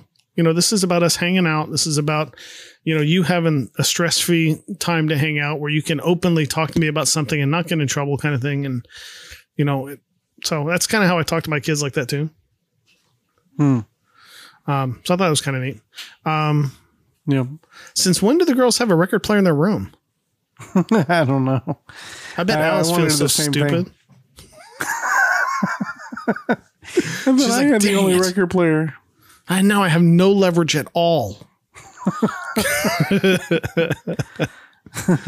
Scene 24. Later, Marcia and Jan enter the bedroom, both carrying books. Ooh, oh. While Cindy is in the closet, trying to find something to wear. Jan asks, "Hey, Cindy, would you like to come to the library with us before dinner? For the 4th time today?" Cindy turns to her sisters and says, "Not me. I'm not giving up my whole career just for a walk to the library." Jan looks at Marcia in confusion as Marcia says, "What's that supposed to mean?" Cindy says, "You don't have to pretend anymore. I know all about the talent scout that's coming over here tonight to see me." Jan in shock asks, "What?" Marcia asks, "Tonight?" Cindy says, "I gotta confess. I peeked at your diary and I know everything. That client Dad's talking about is really the anonymous talent scout." Marcia in a panic says, "You're wrong, Cindy." Cindy says, "I told you, you don't have to pretend anymore." Marcia says, "Look, now I've got a confession to make.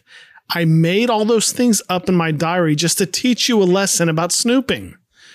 Cindy crosses her arms and says, "Sure you did." Jan adds, "It's the truth, Cindy.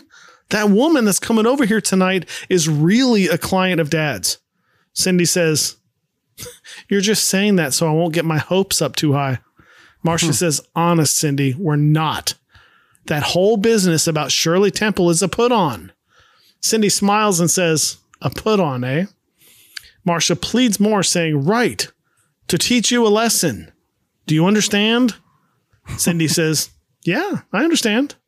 Marcia says, "Good. Now don't do anything." Cindy, with her arms still crossed, says, "I won't." Marcia and Jan, now satisfied that they made their point, or at least hope they did, both turn and walk out of the room. Once they leave, Cindy walks into the bathroom and says, "Put on, eh?" She pulls out her curlers from under the sink and begins to prep her hair by brushing it. As she loads the first curler, she says, "Get ready, Shirley Temple," and then smiles in anticipation. And then starts wringing her hands together like an old-timey villain. Yeah. Why do they keep going to the fucking library? Surely there must be somewhere else they go. There's probably none. Stop calling me Shirley. Hey-o. I thought you were supposed to put curlers in when your hair was wet. I have no idea. I don't know. Aren't those hot curlers? Don't they get hot when you plug them in? And then I have no idea. She keeps them plugged in on the sink. Oh, that's a fire hazard. But I know. I think she has to pull them out, plug them in, and wait for them to get hot. I think I have no idea. Any of the ladies out there, if you remember these kind of curlers, they were the pink foam curlers with a little piece of plastic that clips over the end of it and clips on. If you remember, answer this question, if it's just because it's bugging me. Aren't you supposed to put those in wet? Aren't you supposed to go take a shower, wash your hair? As soon as you get out of the shower, put the foam rollers in, and then leave them that way until your hair dries? Because I remember my mom wearing them all Anybody night. out there? Oh, Why aren't you answering me? Yeah. yeah. I remember my mom had those too. Yeah. So I remember because you described them perfectly. Because I remember I used to play with them. The foam things you can like go, but they're almost like they were spring loaded. Yeah. You try to shoot things across the room. Yeah.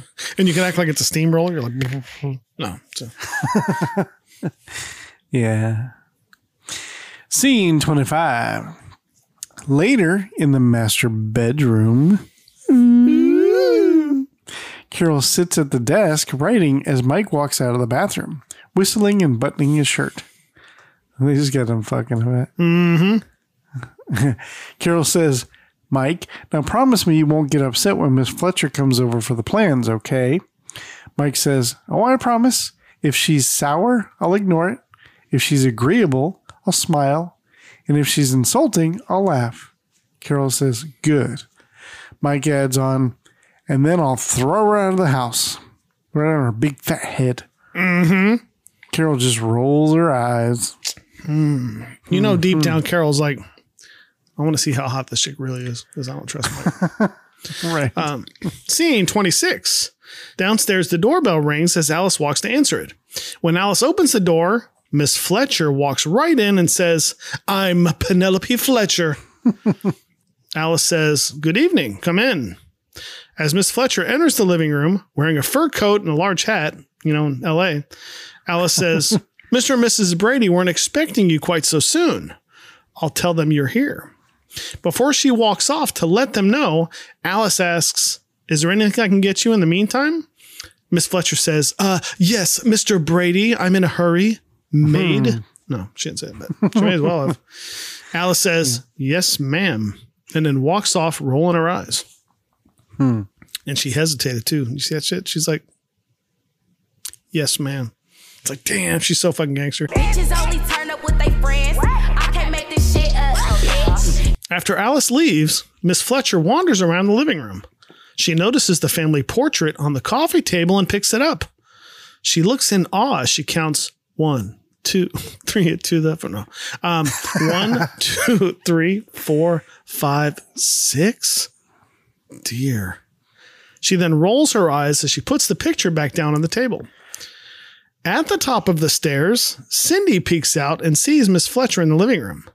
She gets excited and prances down the stairs dressed as a milkmaid with Shirley Temple curls in her hair. She bounces into the living room and says, good evening. Miss Fletcher asks, and who might, oh no, it's Miss Fletcher talking. Come on now. Yeah. Miss Fletcher asked, and who might you be? Cindy very overdramatically says, I'm Cindy Brady. I'm the one you came to see. Miss Fletcher says, you're the one I came to see? Cindy says, yeah. You don't have to pretend anymore. I know all about you. You're anonymous. Miss Fletcher says, indeed. Cindy now begins to perform on the good ship Lollipop for Miss Fletcher. Miss Fletcher pulls out her glasses on a stick, or, you know, whatever they're called, to get a better look at Cindy. Cindy continues on with her performance. How did it go? On the good ship Lollipop. Shit, I sang this in first grade. I can't remember. Take a sweet trip to the candy shop. Where pom-poms play? Bonbons? Bonbons? Bonbons? Bonbons? Spawn? On the, yeah, isn't bonbons? Because it's candy. Prongs? Where bonbons play? Yeah. On the sunny beach. I can't remember. Peppermint Bay? Something like that. Yeah. We're ruining it. That's okay. Okay. After a few minutes, Mike and Carol come down the stairs and see Cindy still performing for Miss Fletcher. They stop and look at each other in shock because now Miss Fletcher is performing right alongside Cindy as they both sing Good Ship Lollipop, complete with synchronized dancing. Mm-hmm. Mike and Carol enter the living room and watch the big ending to the performance. As they do, Mike simply says, Miss Fletcher, I don't think you met my wife, Carol. Miss Fletcher says, how do you do? No. Miss Fletcher says, how do you do? Carol says, hello, Miss Fletcher. As Miss Fletcher catches her breath, Carol whispers to Cindy, Cindy, what are you doing in that getup? Cindy says, this is my big chance. So I got all dressed up. Carol asks, for what? Miss Fletcher steps in and says, this child seems to be under the impression that I'm a talent scout and I'm looking for a new Shirley Temple. Mike asks, a talent scout? Carol, missing the point, just yells out, Shirley Temple? With her hands on Cindy's shoulders, Miss Fletcher reminisces and says, oh, the cherished memories she brought back. Miss Fletcher thinks and smiles for a moment and goes on, oh, Shirley Temple, that adorable little golden-haired tyke, how I adored her. Oh, what marvelous time of life I've just relived before I went on that fucking island. No, shouldn't say it. Mike and Carol look at each other in amazement. Miss Fletcher snaps out of the daze and says, oh, I'm sorry to get so carried away. I have a plane to catch. She looks at Cindy and says, goodbye, dear little curly top. Thank you. Thank you for a wonderful evening. Mike, trying to keep on task, says, Miss Fletcher, the plans? Mike hands her a yellow tube with hopefully the plans inside. Miss Fletcher takes them and says, oh, yes, thank you. Mike assures her, I think it's exactly what you want. And then he says it really corny to Carol. I think these plans, and he looks at Carol, are exactly what you want. No, he didn't say it corny like that. That would have been funny if he did, though. It's just a picture of a big old dick on it. That's all it is. Miss Fletcher turns for the door as she says, oh, it doesn't matter anyway. Mike has a look of shock and awe on his face. Miss Fletcher continues to see herself out as she sings Good Ship Lollipop and shuts the door behind her. Carol now sighs and looks at Cindy. She says, young lady, there better be a good explanation for this. Cindy says, that's what I was just thinking. Mike and Carol just look at each other. I mean, Cindy's not wrong here. No. She's like, there better be a good explanation. She's like, no shit. There better be. Like, it's fucked up. I got this information reliably by snooping where I wasn't supposed to. They have some explaining to do. Okay. So I love the passive aggressive comment Alice makes when Miss Fletcher gets there, because she's like, Mr. and Mrs. Brady weren't expecting you so soon. I guess I'll go fucking tell them you're here now. And did Cindy learn the dance on the record too? Like, how did they learn the dance? She's seen the movie so many times. That come on now. I guess sitting there eating popcorn with Peter. No, Bobby. So Dan, she was talking to Alice like she was some kind of maid. Oh, wait. Hope told us some interesting things about her. So, and I was thinking about that watching this. I was like, that's kind of cool. About who? Huh? About who? About Miss Fletcher, or the actress that played her. Where did that costume come from? What costume? The costume Cindy had on. Oh, I thought you were going to mention something about what Hope said. Oh, no. People, I was going to let them listen to the interview for that. Oh, yeah. They got to listen to the episode. Yeah. It's in the books, right?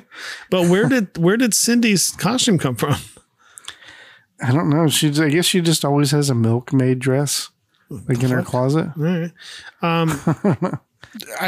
I wasn't expecting at all when they came down the stairs for like Miss Fletcher to be fucking singing and dancing. That shit cracked me up. I was like, what the I honestly took me completely by surprise. I wasn't expecting that at all. And I was kind of hoping that they would kind of go really corny with it and be like, that may have been what she wanted. But if she would have just been in a great mood for having a good night, she's like, you know what? The plans are awesome. I'm going to go to you from now on. I was kind of hoping they would do something corny like that. But yeah. But I got to admit, it was kind of mean, but that was an awesome prank. Yeah. Like, think for a second, if I read like if you were like sneaking up on my laptop and reading a journal that I had on here, and I was like, yeah, I got this guy coming to see Tack do this Shirley Temple dance because he's going to be the next, in a comedy movie or whatever. And you're like, holy shit, I can't believe it. Oh my God. And you come out wearing like a dress and fucking dancing around for some dude at your apartment, like if it was Eric or something. I'm sorry, but that'd be the funniest shit on the face of the earth. Like that'd be hilarious. And I know it's mean, but this was actually, and the whole episode I'm even sitting there watching it with my wife going, this is so mean. But then after seeing, I'm like, and awesome. Like, that was great. Like that worked perfect. Couldn't have been better. True. Scene 27. Later in the family room, Mike, standing next to Carol, says to all three girls, just because this had a happy ending, doesn't make it right to snoop. Is that clear, Cindy? Cindy, while brushing the curls out of her hair, sadly says, yeah, I learned my lesson. She turns and gives Marcia the stink eye as she says, I'm not going to snoop anymore. Marcia says, we're finished with tricks like that too. Jen adds, we sure are. Carol says, okay, let's keep it that way. The girls all walk off. After they're gone, Carol says to Mike, I hope you learned your lesson too. Mike, surprised, asks, what's that? Carol says, well, the next time you have to deal with Penelope Fletcher, just do your Shirley Temple imitation. Mike laughs. Nay, Mike guffaws. Oh, his what's fucking a guffaw? ass off. What's a guffaw? Okay. What's another one?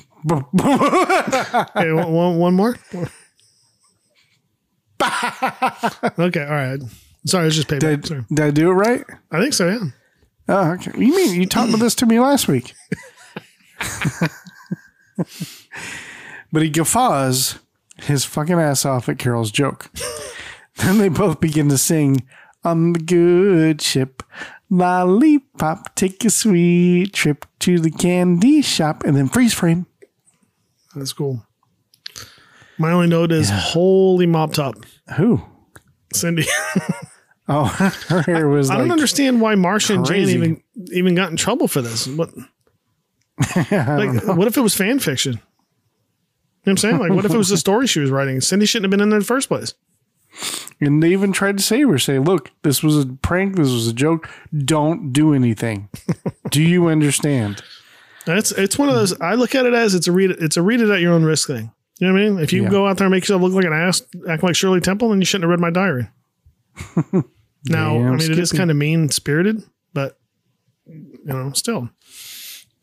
I mean, the only thing I would fault Marcia for is if you didn't want her reading it, move it.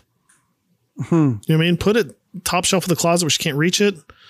Like, put it in your dresser drawer with your underwear or something. Like, put it somewhere where she's not going to get to it. Then Greg will just get it. No, not in her underwear. In her underwear drawer. Oh, yeah. Gotcha. Yeah. Oh. All right. Scene 28. Later in the family room, Cindy walks in with a gift box hidden behind her back. Marcia sits at the table working on homework. Cindy says, hey, Marcia, here's a present for you. She places it down in front of her. Marcia, in shock, asks, a present? Wow. Marcia opens it and pulls out a small book. She says, Cindy, I appreciate this, but I've already got a diary. Cindy says, not one with a lock on it. Marcia looks at the lock and asks, what do I need a lock for? You said you weren't going to snoop anymore.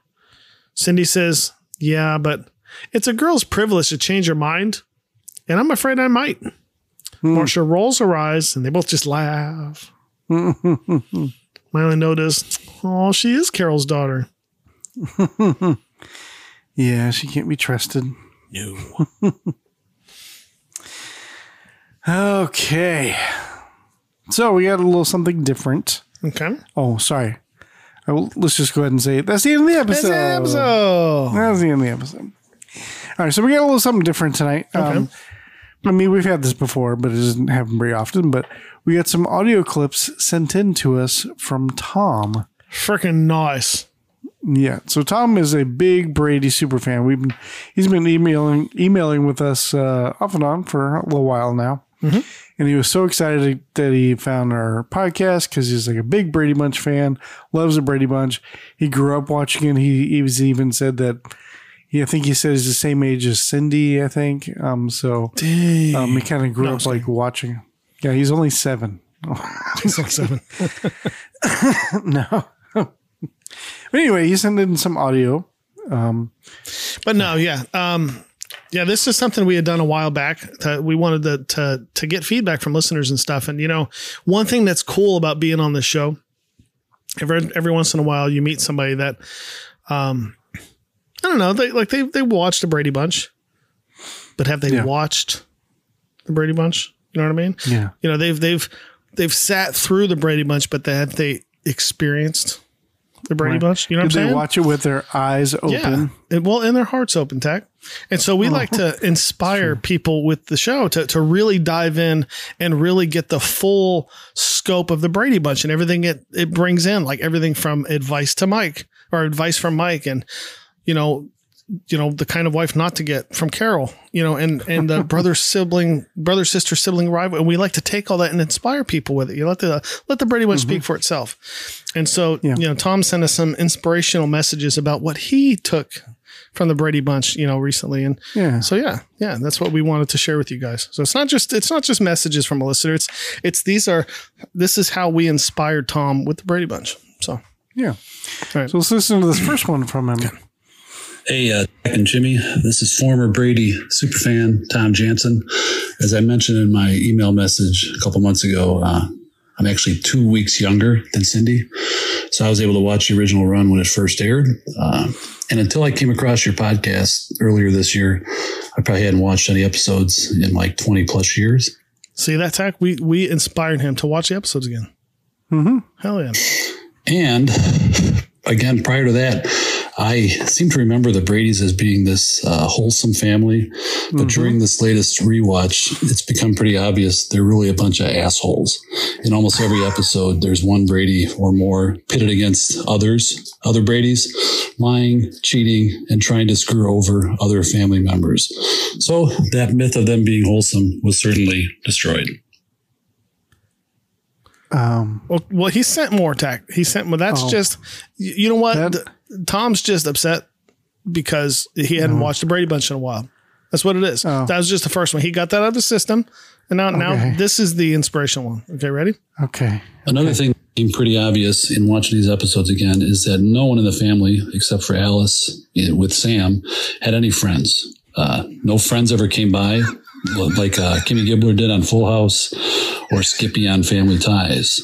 These Bradys must have been complete freaks and social outcasts who only had each other. Can you guys think of any character other than Sam who visited them on more than one episode? After experiencing this bizarre family, nobody ever returned. Okay. This is the right audio, maybe. Right? Yeah. Okay. Maybe number 3, the third one will maybe be? number 3. Yeah. Okay. It's number 3. This is okay. It picks up. Something else I picked up on watching the show again is that Sherwood Shorts created the Brady Bunch. It's basically a reboot of his other hit, Gilligan's Island. On Gilligan's Island, 7 people spent all of their time on a deserted island with no toilets and with occasional visitors. The Brady Bunch, likewise, spent most of their time together in a house with no toilets and only with occasional visitors. Coincidentally, in today's episode, Natalie Schaefer, an alum of Gilligan's Island, is a guest star, as will Jim Backus be another alum in 2 weeks. So Sherwood found a formula that worked, and it worked, I guess. You see what we're doing. We're having fun with Tom. But yeah, have we created a cynic? What? Have we created a cynic here? Like maybe so. I think so. I think he's turning to the dark side. Like they say on Star Trek. So all right. Regarding the episode, the Snooperstar, the first thing I picked up on was that the writers clearly phoned it in. In the first 3 scenes, Cindy, for absolutely no reason, decides everyone is talking about her. Why on earth would Greg be talking to some chick on the phone about his stupid 12-year-old sister? Why didn't Greg just tell her to get the fuck out of here? Thank you. Yes, exactly. I would agree with that one 100%, 1,000%. Yeah.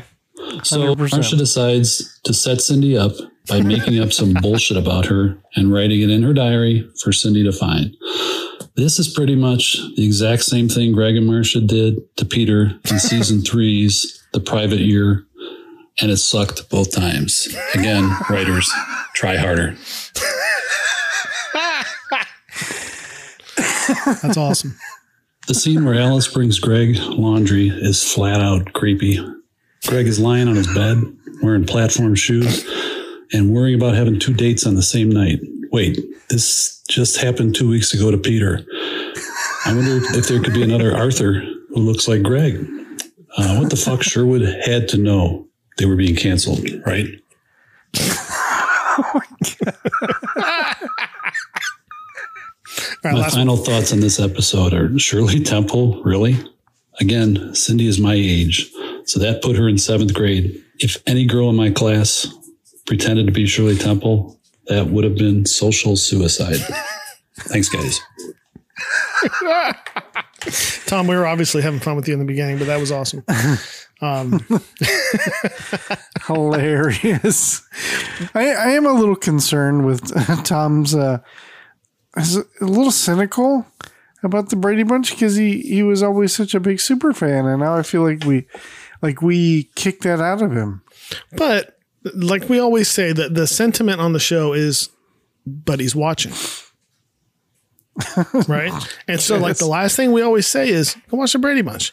So what I took from that is he hadn't watched the Brady Bunch in a long time. He watched it live when it came out. He hadn't watched it in a long time. And now we got him watching it again. Yeah. That's awesome, I think. You're welcome, Hulu and Paramount Plus and whatever else. Well, one thing I will share with the Hope interview, the Hope Juber interview, is she did mention to us, she said, I love it when people come and they try to add logic to the Brady Bunch. They talk about how logical everything is. I was like, that's exactly what we do. She's like, and she was laughing when she said it. I love it when people try to apply logic to it. So, yeah. So I took it as we got her blessing. So she didn't come out and say it, but you could see it in her eyes. You know what I'm saying? No, but Tom, we appreciate you sending those in. Yes, That's awesome. Good observations. Good everything. Hilarious. Good stuff. All good stuff. And we appreciate it so much. And now, Jimmy, I also have an email to read. Dang. I know. All right. So this one is from Thomas M. Okay. He says, howdy, guys. Howdy. My name is Tom, the forklift driver. I wrote it in first season and I've been listening ever since and have loved it. You two are funny as hell. Can't wait to see what you do next. It gets me through the night shift. By the way, my vote for the next show is Gilligan's Island. Nice. Good. Thanks for all the laughs, Tom. Thanks, That's Tom. awesome. Yeah, I used to work in a warehouse. I used to be a warehouse manager. And the place I worked at was really, really heavy wooden patio furniture. And there was a day where we had to climb up to the top and reorganize things. Now, when I say climb up, Tom probably understands what I mean. It's these really, really heavy duty racks that are in warehouses. And we had to go up to the top one. It's pretty high. And I didn't know quite how to do it. I wasn't a forklift driver, but we had somebody that was a forklift driver. So what we did, and Tom, you'll have to let us know if you've ever experienced this, is we put a pallet on the forklift, right? Yeah. And then we stood on it and then had the forklift lift us all the way to the top shelf. And that's what we stood on. And this thing wasn't anchored to the skids. It was just on it. And that's what we used to climb up to the top and, muscle around this furniture and stuff. It was pretty funny. In hindsight, I'm like, yeah, we could have, we weren't, anchored in or anything. Safety is not a joke, Jimmy. If OSHA had been there. Yeah. And I'm afraid of heights, as you know. So that was extra scary, but there was absolutely nothing stopping us from falling off this thing. No harnesses, no nothing. Huh? Nope. So, yeah. My God. But there's forklift drivers are no joke, man. Like, to me, it doesn't make any sense because a lot of times you sit sideways and shit. Like, what the fuck? So, yeah. Cool. Yeah. So that's 2 Toms. Yeah. Tom J. And is one of them Tom Morrow? Because if so, they've been calling him at at Disney for a long time in Tomorrowland. They've been calling every like 5 minutes. It comes up Tom Morrow paging Tom. You know what I mean? Like, you need to get your ass to Disney. Oh, I know Tom Morrow. I was in the Navy with a guy named Tom Morrow. Yeah. So, that's right. We've talked about this one. Well, you need to contact your Navy friend. Tell him to get his ass to Tomorrowland. Tomorrowland. All right. And I also have a review to read. Dang. I know. All right. So this review comes to us from, this is just the name in Apple Podcasts. It says, not a nickname. It's just me. Aw. No. It's a 5-star review. And the subject says, makes me laugh. And the body says, and laugh. And my body makes people laugh too. Hey-oh. Well, thank you, me. Well, they said it's just me. So it's me. Yeah. Thank you, me. So definitely. So thanks to Tom J for sending in all the audio clips, and thanks to Tom M for sending in that email, the forklift driver guy. Yeah. And thank you, me. Yeah. It's not a nickname though. It's just, no, it's just me. So I'm saying thank you, me. So we really appreciate you also doing the review. That's awesome. That helps us out so much. And if you haven't done a review yet or rate and review on Apple Podcasts, please go do it. It doesn't cost anything. Fun with it. Just cinch it. Just cinch it. Can't do that. You gotta cinch them. Yeah, we told you to cinch them. All right. So Tom, and not a nickname. It's just me. You know, we had fun here today. Don't be offended. Yep. We do love the show. We're not racist or sexist. No, we are not. We would also like to thank our producers from Patreon, because without you, this couldn't be possible, and it would be pointless, and life just wouldn't be the same. And of course, we're looking at you, Jenny and Jiminy. And also, Pepe gets another shout out this week. And everybody else gets a shout out. And again, probably next week, we should go through and read all of them again. Yeah, for sure. For sure. So we do thank all you guys, and we appreciate it. And And we got some homework assignments. So the first one is go check out the website at everybradypodcast.com. Do a rate and review on Apple Podcasts, Podchaser, and CastBox. Tell 2 friends about the show. And if you don't like it, go tell Ms. Fletcher. No, burn. Send an email to the show and tell us how you like or dislike the show at everybradypodcast@gmail.com. Join the Facebook group and join in all the conversations and all the fun at a Very Brady Facebook group. If you would like to be a producer, check out the Patreon at www.patreon.com/averybradypodcast. Check out our Instagram at A Very Brady Podcast. Follow us on Facebook and get updates on whether the show's going to be late, if me and Tech aren't feeling good, if we got a case of the sniffles. Check out the Retro Network at theretronetwork.com. Check out the TeePublic store for merch. Link is in the description of this episode. And most importantly, go out there and watch the Brady Bunch. And Jimmy here is going to tell us what the next episode is in the voice of Penelope Fletcher. Oh, wow. Okay. On the next episode, Season 5, Episode 21, The Hustler. The Bradys get a new pool table as a thank you gift from Mr. Matthews for Mike's performance. Bobby soon becomes an expert in billiards, and during a family party, beats Mike's boss in a game of pool. I bet he didn't even get wet. Probably not. They're not going to recognize him from the Grand Canyon, are they? Probably not. Doesn't he look just like the old same person? So how'd you get this company? Well, you're not going to believe this. I used to be an old prospector. Like, no shit. That's funny. Yeah. So that was a fun episode. I guess, unless you have anything else. No, that's it. Cool. In that case, I've been Jimmy. And I've been Tack. And this has been a Very Brady podcast. And we will see you on another sunshine day. Keep smoking. This has been a presentation of the Retro Network.